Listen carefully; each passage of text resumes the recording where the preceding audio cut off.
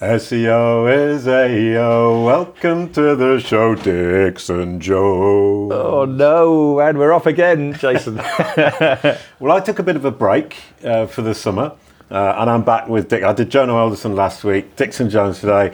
Don't know you so very well. I know that We seem to have met more this year, really. And I don't know. We've engaged more this year, really. Well, I was hiding before that. Okay. No offence. That's fine. I would hide from me as well. And you work with Majestic. You're their ambassador. Oh well, I'm now part time really. So I just do. They wheel me out for conferences and Oh, sorry, you sound like an old man in a little. Well, I am really. I am. Yeah. So they wheel me out for conferences and product launches and that kind of thing. And the rest of the time I hide. Honestly, I've been into the office at Birmingham once the whole year, and I have no strategic input in the business. The only reason I went to the office is they wanted to give a demo of the new stuff they were coming up with, which I had no idea what they were doing. So it's kind of a great life, really. That is pretty good, yeah. And they came out with something new, and you didn't know what it was. I had no idea, and they'd been spending a year and a half on it. And they didn't tell you? No. Well, I've technically not been properly in that office for something like 2 years now, 2 and a bit years. So they. And even before I'd left, they set up a room upstairs to start thinking about a project. It used to be my marketing department when I was marketing director, but they decided to turn it into a research lab, I think, and started working on super secret project. Then they got it ready and took me up, and I thought, bloody hell! I realise why they wanted to do this, because I think they were hiding from you. Well, they know that I'm rubbish at keeping a secret. That's not my job. Is to leak everything. Okay, I'm making a mental note not to tell you anything. Don't tell me a secret. Don't tell me a secret. And by the way, you should get that looked at. That problem you had before we started on. Yeah. So don't trust Dixon Jones. No, you can trust me as long as you don't mind me telling the other people. Good point. Maybe contradictory, but basically they turned up. Told you one day, we've got this new product, here it is, now you're going to present it 2 hours later. No, I got a few weeks. I had a few weeks, but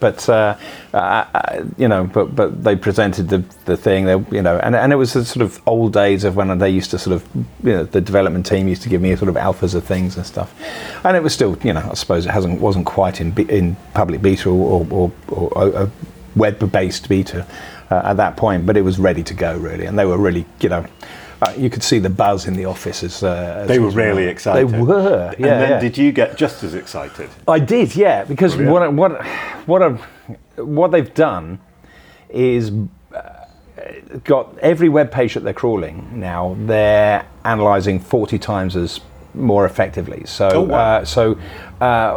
whereas before, you're crawling web pages and you're looking at the number of links on the page and maybe Majestic's got topical trust flow, topical context, so what the page is about and how influential it is on different sorts of topics. But that's as far as the context goes. Right. What they've done now is they've taken some research that has been around for a while. I've seen research from Microsoft and Yahoo and I'm sure there's Google in there as well. Yeah. That analysing a web page in chunks as opposed to sitting there and treating the whole web page as an idea. Can I just say something to Jonah Alderson? Right. Yeah. The first time I talked to him about this kind of idea, I said chunks, and he said, "Oh no, blocks." Okay. And then Cindy Crum said, "Oh no, Fraggles." I'm going for segments, okay? Oh no. So there's the jury's out on what to call it, but I think we're all agreed. Oh no, I've given up on chunks. All right, okay. I'm I'm going to have to rewrite my presentation for tomorrow now. I was going to use chunks. So, we've broken it up into 40 different sections, segments, chunks. Yeah. Fraggles, whatever, and analysed all of the different web pages, segments, individually. So, whereas before, it doesn't really matter whether you're using, Google's PageRank metric, or whether you're using Ahrefs metric, or Moz's metric, or Majestic's metric, you were getting scores that related to the actual web page, really. Yeah. Okay. Whereas now, what we've done is you're able to actually see the link in the context of the 2.5% of HTML of web page that the link is residing in. So as you're looking through the backlinks, you get a really new visualization, which they've also put a design painting in for as well, because so that's how seriously they're taking the whole thing, which starts showing you all, every web page is broken into 40 different segments. In every segment, you can see all the number of internal links and number of external links on that section. So now it's bringing in internal and external in the same kind of concept. You're seeing all the words around the link, and whether those words are in links themselves or in images themselves, all the else and all no follows, all within the little section, segment, chunk, or Fraggle, rather than the actual web page. So My question though is, you keep saying 40. That means if you've got a really long page, it's broken into quite big chunks. Okay. But sorry, my immediate reaction when you said we've broken it into segments, I would have been thinking semantic HTML5. Mm-hmm. And John Mueller told me that that's not practical because nobody uses it, and when they do, they use it wrong. So they actually have to analyze to figure that out for themselves. So using semantic HTML5 isn't so very useful because they've given up on it, basically. Just dividing it into 40 equal chunks? No. Right, okay, so if it's a short web page, then there may not be 40 chunks. So there is a minimum amount of data that they kind of want in a chunk. This is me being the marketing guy and not the actual programming guys now. And I'm no longer, living and breathing in with the development team. But there are pages that have less than 40 chunks because there's not that much code on the web page. And if it's phenomenally long, the skyscraper thingies, then it will still only be 40 chunks. We'll still only have 40 chunks. But then there's dilution, but then I suppose you get dilution. Because in the visualization, what you'll see, if there's lots of links on the page, you'll just see more links in the visualization, internal and external links within that chunk. So they use the vertical of a bar chart to sort of show the 40 different chunks, and then out to the left shows you all the number of internal links in a bar, and out to the right shows you the number of external links in a bar. So you can get a picture of how busy that web page is based on its links, regardless of the actual length, regardless, it all fits in the same visualization. And then they pull out the words around it, show you the words around it, and you need to figure out what the context is? So, yes, they show you the words around it, but they'll also show you the images, whether there's images around it, the other links that are in the same Fraggle segment chunk. What do you want me to use? Segment? Can I use segments? Segments, go ahead. And also the relationships with those. And then, so they've brought in. So that's the link context. You can see the link in context, and yes, you can visualize it on the page. You don't need to leave the page. Okay. I don't know why I'm waving my hands in a podcast, but anyway. But they've also brought in this other concept, which is link density, which is not the density of links on the page itself, but within that segment. So if the segment, so you can have a really busy segment. Yeah, like a header would be a busy segment. Yeah, absolutely, and it affects the visualizations as well. So there are a lot of normal web pages that will have large numbers of links at the top, very busy sections at the top, very quiet in the middle because it's all text, or images. Although if the images are links, then they come up in the picture as well. And then at the footer, so you kind of get this candlestick thing where you've got a big bit at the top, big bit at the bottom, and then maybe a little bit in the middle where there's the meat of the text, and then the rest is sort of very thin. But then you start to see directory pages, for example, which very chunky in the middle. They're flat and they've only got external links. So you can immediately see it's all external links and no internal links, for example. And they're all the way throughout the page. So it doesn't look like a candle at all. It looks like a rectangle on its end, and then you've got other variations depending on the kind of site that's out there. And I think as people go through them, it takes maybe 3 minutes to figure out the visualization. But once you've done that, it's very easy to go and have a look through a large list of links and see what you want. And that's completely changed, or has it completely changed their scoring system? They had, what was it?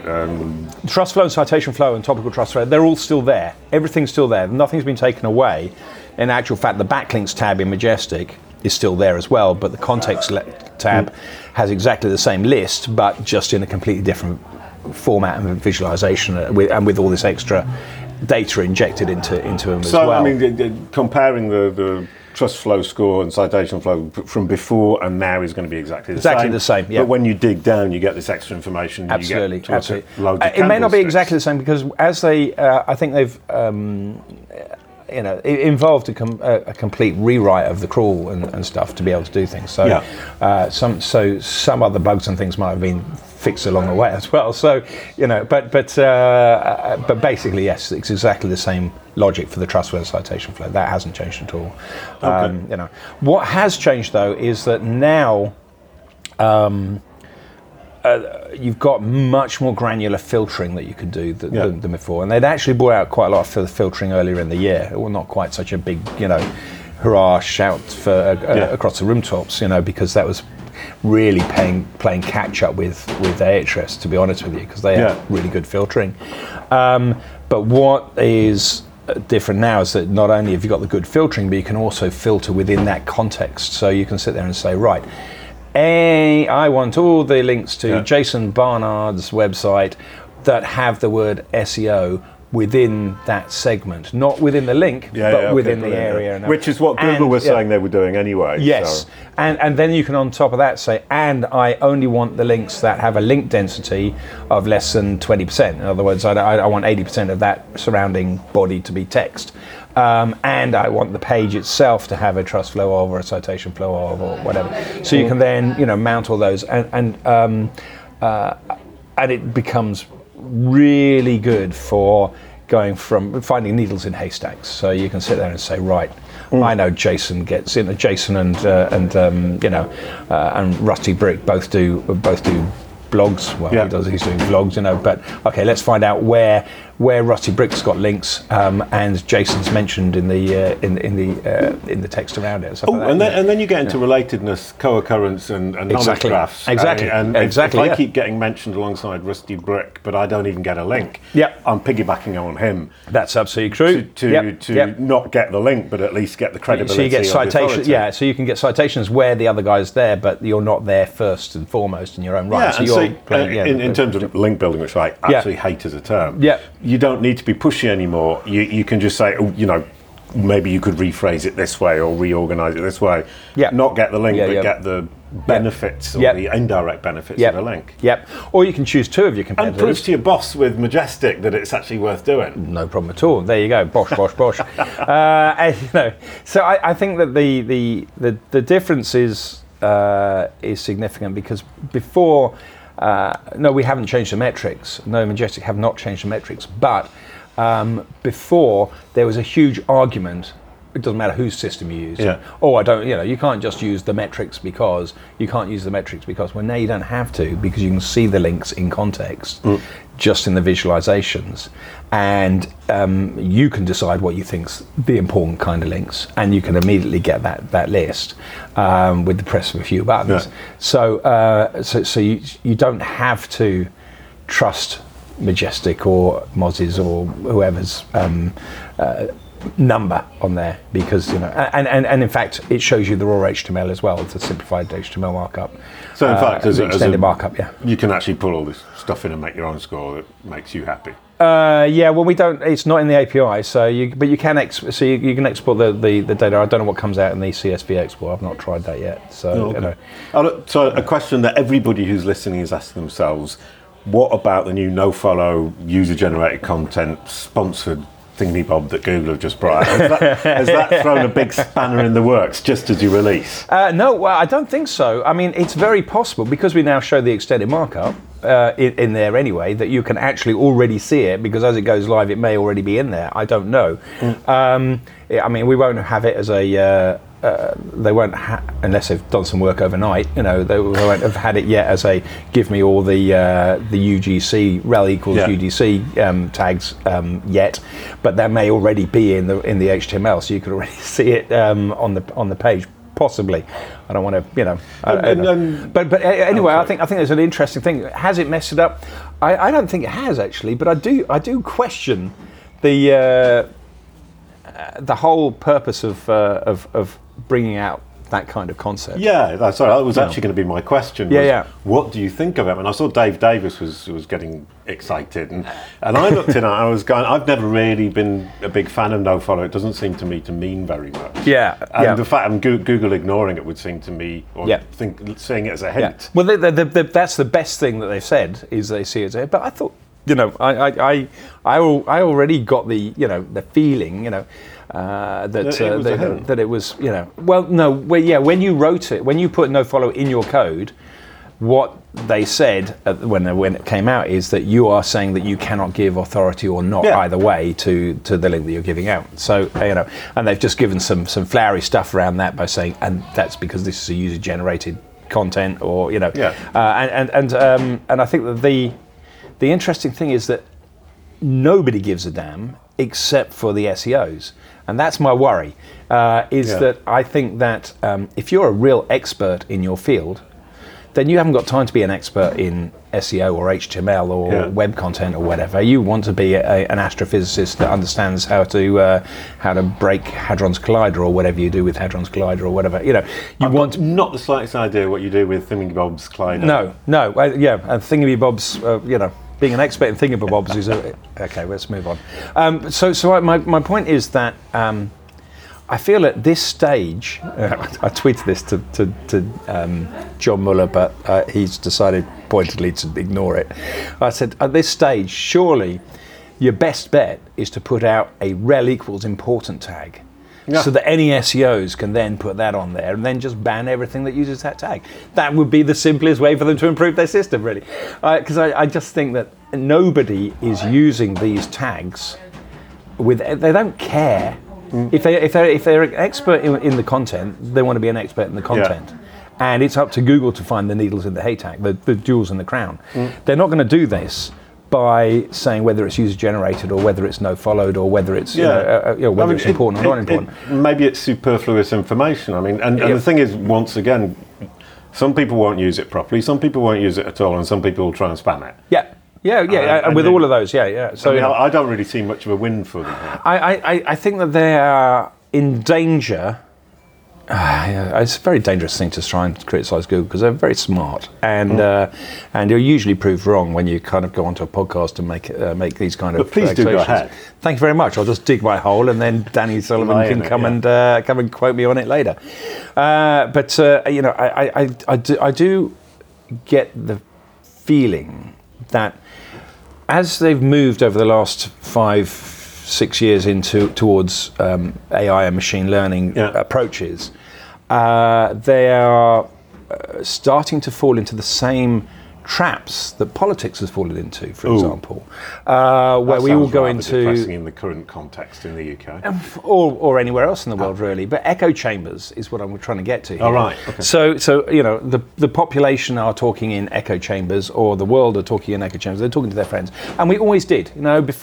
Before radio, people in one village would have one opinion and the next village would have another opinion, because they didn't talk to each other that much. And these kind of machine learning algorithms have to start on the basis of having access to everybody's information, and that everybody is starting with an equal footing. But that's not what's happening. The machine learning is based on those that happen to know what a UGC rel equals UGC tag is, are doing one thing. But that's a very small population of the world. So those who shout loudest and do the most work and make the most effort are being heard. Create the hypothetical truth. Self-fulfilling prophecies. I come from the economics world. There you go. Got this whole they thing are creating and Google's machine learning algorithms, and this are going to start to fall into that. And this kind of innovation in their thinking is a long way away from the root problem of you shouldn't have started with the people that you started with. Really, you should have started with. I know you can only start with pages on the internet, but you should have started with, well, what's happening in the outer corners of Somalia and Ethiopia, because these are the people not on the internet, but they're very interesting. Different people have different cultures, different habits, different opinions, and I don't see much in the way of Google coming out with here's some search results with one point of view, and here's some search results with the other point of view. It's not trying to create variety. It's not using the idea of query deserves fresh diversity. It's using the idea of the consensus is this, and then only providing one view. But also giving you what it thinks you want, which is closing you in your little, you were calling it an echo chamber. Comfort zone. I'm sitting there and getting the same answers all the time, going, well, that must be the truth. Actually, maybe it's not. And the thing is, part of the truth is being created by people like us. We're part of the problem, but it doesn't help when you actually have an expert who then goes onto somebody else's system, gets quoted with the UGC tag.